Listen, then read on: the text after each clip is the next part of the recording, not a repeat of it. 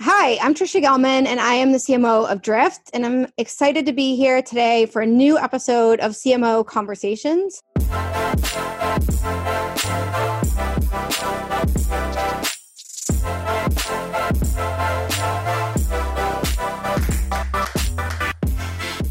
I have with me Scott Holden, who is the CMO of ThoughtSpot, and ThoughtSpot is a leader in search and AI-driven analytics. Now, Scott, that's a short introduction. Maybe you can start by just telling people a little bit about yourself and about ThoughtSpot. Sure. Well, thanks for having me, Trisha. I'm excited to be on the show today. I'll start with a little bit of background. So I've been the CMO at ThoughtSpot now for almost 6 years. So it's been a great journey. We were about 40 people, and now we're a little over 600. So I've seen it through rapid growth. And in terms of background, prior to ThoughtSpot, I was at Salesforce, where I met you. We worked together for many years. It was super fun. For me, it was a little over 7 years. So quite a journey. Got a crazy education, one of the best marketing educations you can get at Salesforce, where I ran marketing for the Sales Cloud business. The last couple of years, I ran marketing for the platform business. I did solutions marketing, SMB marketing. There really wasn't anything I didn't do while I was there. And so I got a great feel for things. But in terms of my background, probably what makes me a little bit unique relative to some is that I started my career as an investment banker doing mergers and acquisitions. And so super analytically minded. I was a spreadsheet jockey. I worked for Chase and JP Morgan. And then I went on to Walmart, where I ran logistics for their e-commerce division for a couple of years. And I think the unifying thread there is that I started with this very kind of quantitative mindset and then developed my marketing skills. I was just drawn to marketing. And the opportunity to come work at ThoughtSpot, where I could take my passion around data and analytics and combine it with marketing, was sort of my dream job. So it's one of the reasons why I've been at the company for the last 6 years and why I'm super excited for what lies ahead. I also think that since you've been there, the category of BI and analytics has really become even more important. I think when we started together, the idea that you would measure all your marketing, people didn't talk about it as much. And I think the idea that marketers, salespeople, everybody need to know their numbers has just increased over the time that you've been at ThoughtSpot. Absolutely. The things that we're able to do now with data, the metrics we're able to track, I tell people I never had the kind of visibility I have today back when we were at Salesforce. And Salesforce, even then, was a super progressive company. So it's a whole new world. It's exciting because we're taking things that I think were pipe dreams as short as 5 years ago, and we're making them happen now. Yeah, I think it's really exciting. It's an exciting time to be a CMO because I think the new requirement for CMOs is that you can do both the creative side and work on how to get your company out into the market in interesting ways. But then at the same time, think about the numbers and analytically, like, why are you doing what you're doing? What's working? What's not working? This magic combination of left brain, right brain. You got to come up with the creative ideas and then have the intellectual kind of quantitative skills to be able to measure the impact and adjust, which is kind of the magic combo. Yeah, well, so you have this background in analytics and spreadsheets and being in finance, but I think when I started working with you, you were in product marketing and you demonstrated yourself to be excellent in messaging. I learned a lot working with you. When we spoke earlier, you called yourself a messaging freak. So maybe we could talk about the other side of your brain and like, what does it mean to you to be a messaging freak and why are you so proud of your messaging?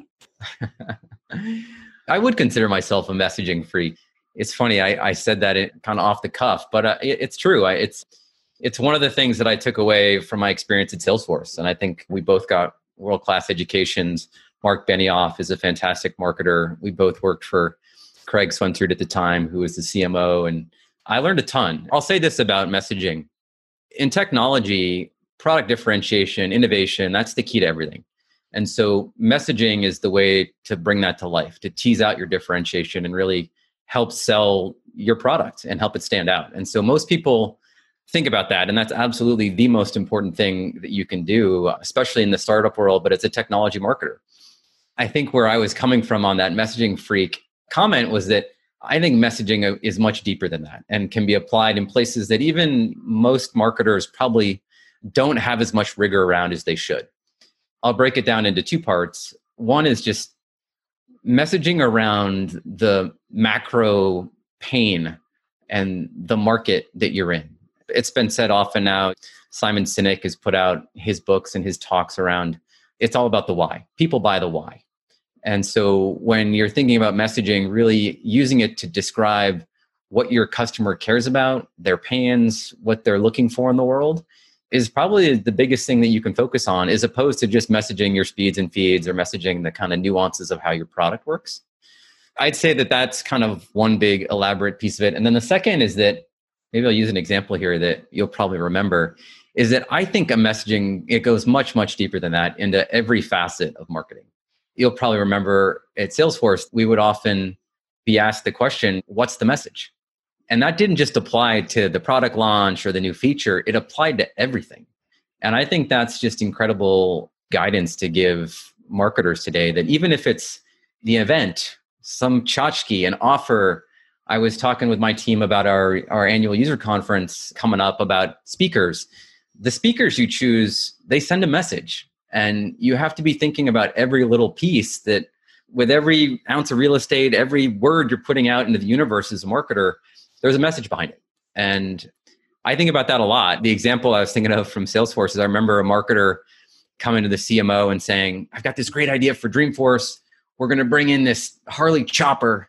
We're going to park it in the campground area of Dreamforce. It's going to be amazing. People are going to love it. They're going to want to sit on it. And I just remember it so vividly thinking, yeah, that's kind of cool. But I was like wondering, like, what's the connection? And I remember our CMO, Craig, at the time just saying, what's the message? Why a chopper? Yeah, it's cool. Who doesn't like Harleys? But what's the message?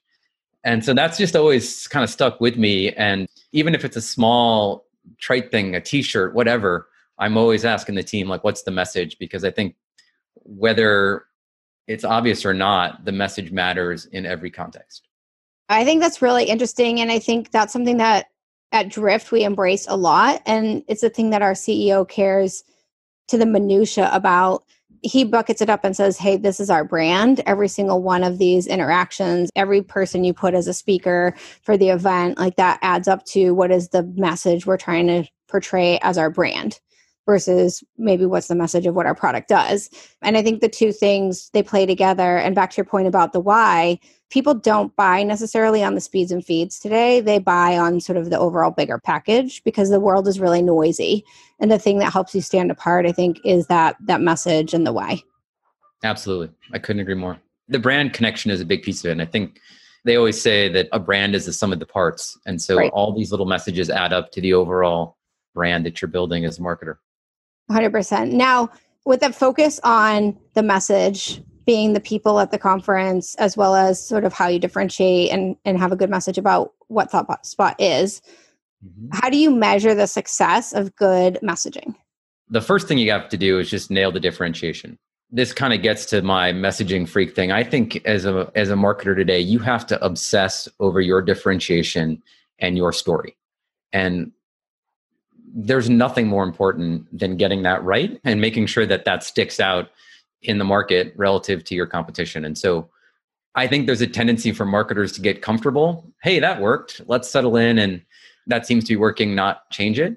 And I would encourage people to just always be thinking about how you can make it better and better and better. I'd kind of apply the flip side of it too. The other thing that I notice companies doing that I think is a disservice is that they chase trends. And so you'll see some people that may come up with a great differentiated product and a story, and then they're so interested in the next shiny object or the next fad that they want to try and market that they end up confusing their buyers and their prospects by changing the message all the time. And I would encourage people to stay the course, particularly if you do the good work in the beginning to nail it. You always want to be refining, but don't feel the need to kind of jump on the newest bandwagon and market something, especially if it's not core to who you are, what you're doing as a company. And I think the temptation's always there, but you have to be true to kind of why you're great and why you're different. And so I would just focus on those two pieces.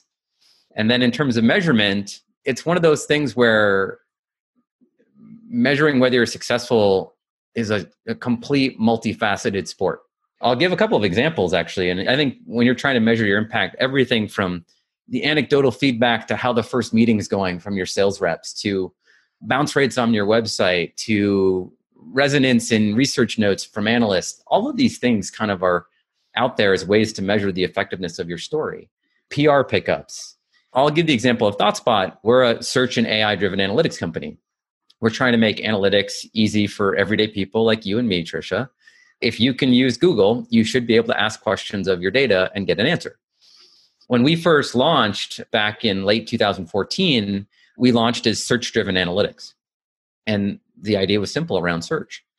A couple years later, we came out with a new product, which we call Spot IQ, which is an AI engine that automatically answers questions on your behalf and pushes insights to you. And when we came out with that product, it turns out in analytics, knowing what question to ask is one of the hardest parts. And so if you have a really smart system searching through all your data, finding anomalies that stand out and proactively pushing them to you, it can be super valuable. We knew that as a product capability, people would love it. What I found from a measurement perspective is when we changed our category from search-driven analytics to search and AI-driven analytics, the main axis by which the world changed was in PR. Obviously, AI has been one of the hottest trends in the world for the last few years now. And we saw a massive shift in the PR perception and the pickup that we got. Not to mention, it changed little things like the number of resumes we got for any job posting we put out there. When you ride a trend and you can do it credibly, it can totally change the trajectory of your company. Yeah, I think that's really interesting. It also touches on another thing that I think is inherent in the CMO's role today, which maybe even wasn't a part of your job when you started. And that is the way that messaging and the brand not only defines the buyer and who you're going after, but also employee engagement and the employee brand for hiring great talent and retaining that talent as well. And I think it's been newer for marketers to own like the employee brand and also work on internal comms. So I can see how those things play together. And another angle on the messaging, I think, is working with third parties to develop a great message. We just talked about how you can sort of pivot the message a little bit to get broader reach. But recently you did a thought leader piece and you partner with Harvard Business Review. Yeah. So talk to us about that. Like, why did you partner with Harvard Business Review? And like, what's the point behind the campaign that you're running? This is one of the most exciting campaigns I've ever launched. I've done quite a few. And so I'm particularly proud of this work. And I'll give a shout out to Emma Robinson, who runs corporate marketing for us. It was her brainchild at ThoughtSpot to come up with this idea. And yeah, it really is the first true big brand thought leadership campaign that we've run. And the idea started with this idea of, I'll just tell you the name of the campaign. It's called Meet the New Decision Makers. And the idea is that if, as a business person, even if you're on the front lines, if you're a frontline hospital worker, or you're on the supply chain, or you're a retail associate, or you're a entry-level marketer, you need data to do your job. And data historically has been pretty hard for people to access. There's data analysts, they typically work for the executive team. And so, Trisha, you and I can command a data analyst whenever we want. But if you're a frontline manager, like you're kind of picking up the scraps. We had this idea of meet the new decision makers being something that companies want. They want to empower the front lines. And that's what this campaign's all about. And so we had the idea of including the Harvard Business Review to go do some primary research on our behalf and look into this and ask companies. We surveyed over 500 companies across every industry, every range of size. And we got data back about how big a deal this was. Do companies want it? Do they not? And I'll share a couple of findings. 90% of companies want to make more data-driven decisions. They want to do this. They want to empower their workers. 86% of them felt like they didn't have the right tools and technology and process to do it. Only 7% thought they did. And then we saw this huge disconnect between the leaders in the survey and the laggards in the survey. The laggards who are underperforming on all these different metrics, they actually said that 40% of them said they didn't want to empower the front lines. And so it was just a fascinating study. And of course, like across every metric, those that empower companies with data do better. This was a massive campaign for us because the third party influence really kind of helped substantiate the campaign. HBR is a fantastic brand. They do great research. The report itself is fantastic. But we were then able to take that as like the grounding sort of cornerstone of the campaign and build a lot around it. And to our prior conversation around marketing the why and the broader industry challenge, analytics has risen, to your point, over the last few years because as companies have been chasing digital transformation, it's all about collecting more data, like more mobile phone data, app data, social data. We're collecting all this data now. We now have the ability to do it. How do you actually measure it? All this new data that we're digitizing. And so analytics has become a bit of a cornerstone in this digital transformation story. And while tech has come a long way, there's a whole host of culture, process, leadership, all non-tech things that are really a massive driver behind whether you're going to be successful or not. And so this campaign was all about researching what companies are feeling. And then it gets into a lot of the other parts, the non-text parts of the story about what do leaders need to be doing? What kind of training do they need to be offering? How can they change culture?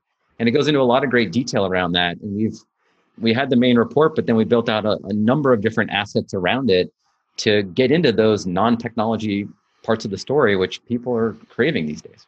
Let's break down this campaign a little bit because I think it would be really interesting for our listeners. A lot of them are more entry level or non-CMOs. Thinking about the different parts, I think it's really interesting. You had this idea, and then you decided to partner with Harvard Business Review in order to do the research. But really, the whole campaign isn't just the report from the research. It sounds like there's multiple parts to the campaign. Yes, there are. What are the parts beyond the report? There's a microsite. If you go to thoughtspot.com/decision makers, you actually can see the whole construction of the campaign. We were pretty transparent about it. It's built like a funnel, and it's the top level thought leadership at the top, the reports right at the top of the page. But then as you work your way down, it's actually a full-blown narrative. And it starts with who are the decision makers? What do they want? What are they doing? What do leaders need to do to empower them? And there's like a section around that. There's a section around cultural change. There's a section around modernizing analytics and your data processes. And then we offer some more tactical things like data maturity assessment, business value assessments, real practical hands-on workshops kind of at the end of the funnel, so to speak. Yeah, the bottom of the funnel deliverables. To help you take action. And so we've laid it out pretty literally for folks. Like, this is how you might engage with us. This is one of the things I think is cool about it. We put in research from McKinsey and articles that have come from different places around the internet that have nothing to do with us, but we think would just be helpful for people trying to make this transformation possible. We've got links to our podcast. We have a podcast called The Data Chief that, is another asset for people to think about the cultural changes. There's a lot of content there. And if you think about the nurture angle to this, like, we have this whole flow built out that you can see and bite off whatever you want at your leisure right there from that main website. And that becomes kind of the launching pad for us to keep those messages going off into market. We'll be running this over the next 9 months for sure. Yeah, and it sounds like you're giving people the choice of where to enter into the conversation, but then you also have nurtures on the back end so that if they don't come back to move themselves down, that you're using those assets in like email nurture or other activities as well.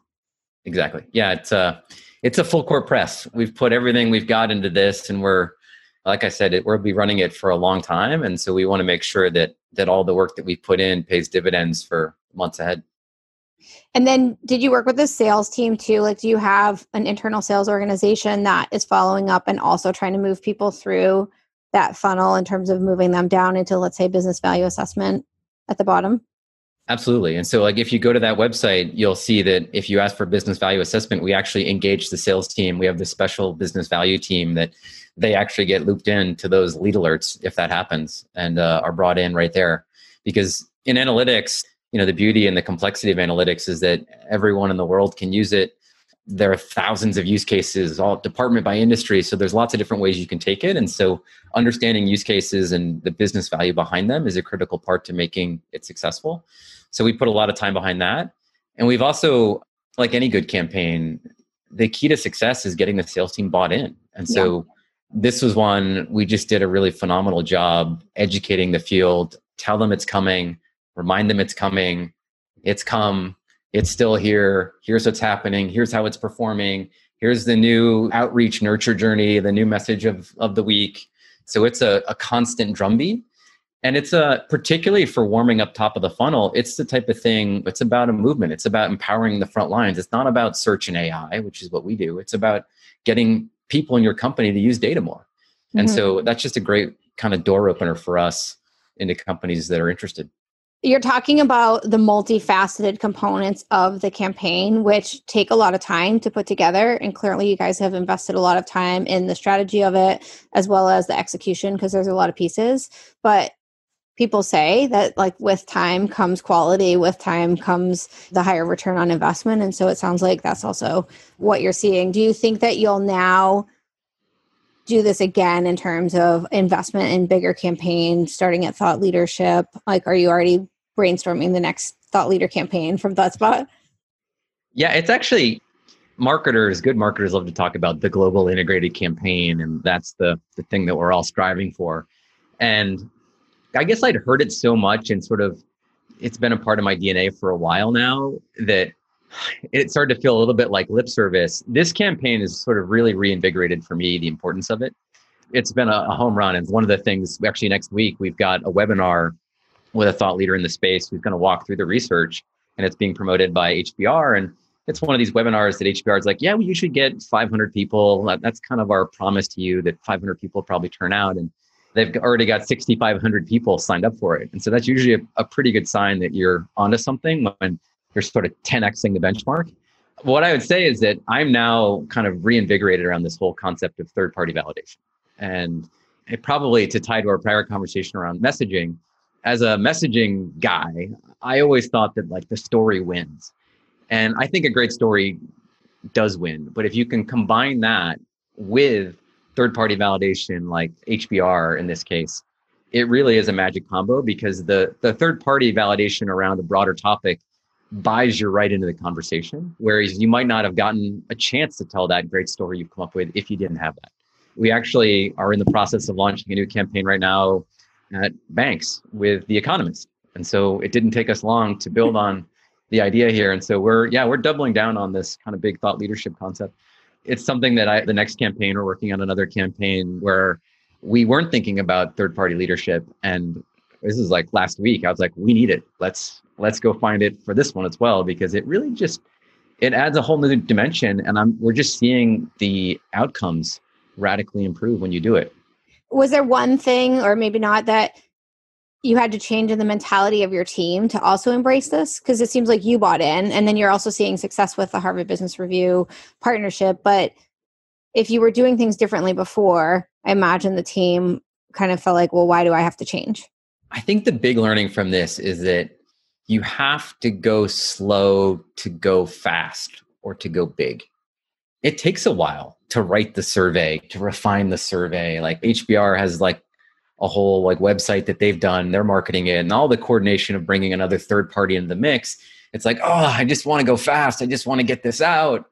Why do I have to do this? Like, do we really need them? Like, they're just going to bungle our story anyway. There's some temptation around that.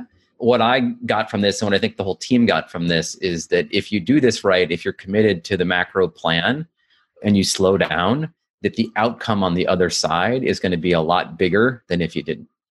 I mean, I think that's a good lesson in general for marketers, which is like, as marketers, I think your success is broader if you partner with sales. Your success is broader if you partner with the CS organization for customer success and adoption and cross-sell, upsell. And that's a good lesson, that sometimes it takes a little bit longer to understand their goals, to understand how you can work together to get to a bigger goal. But when you do it, you tend to land a sort of bigger, stickier thing. Absolutely. Well, this has been a great conversation. We always end our sessions with the same question. And that question is, what is the number one most important lesson that you think that you've learned in your career that you would want to share with the audience? This is a tough one. I feel like the lessons change month to month, year to year. And so the most important one is tricky. I guess one that I've been mulling over a fair bit lately is the importance of getting buy-in. And as marketers, I think we like to think that we can go off and go into this great creative ideation session and build the campaign, whether it's got a third party or not, it's okay. And then launch into the universe and everybody's going to say it's amazing and flock to it. And I think in the early part of my career, I thought that I could just make something great and people would recognize it and all would be hunky dory.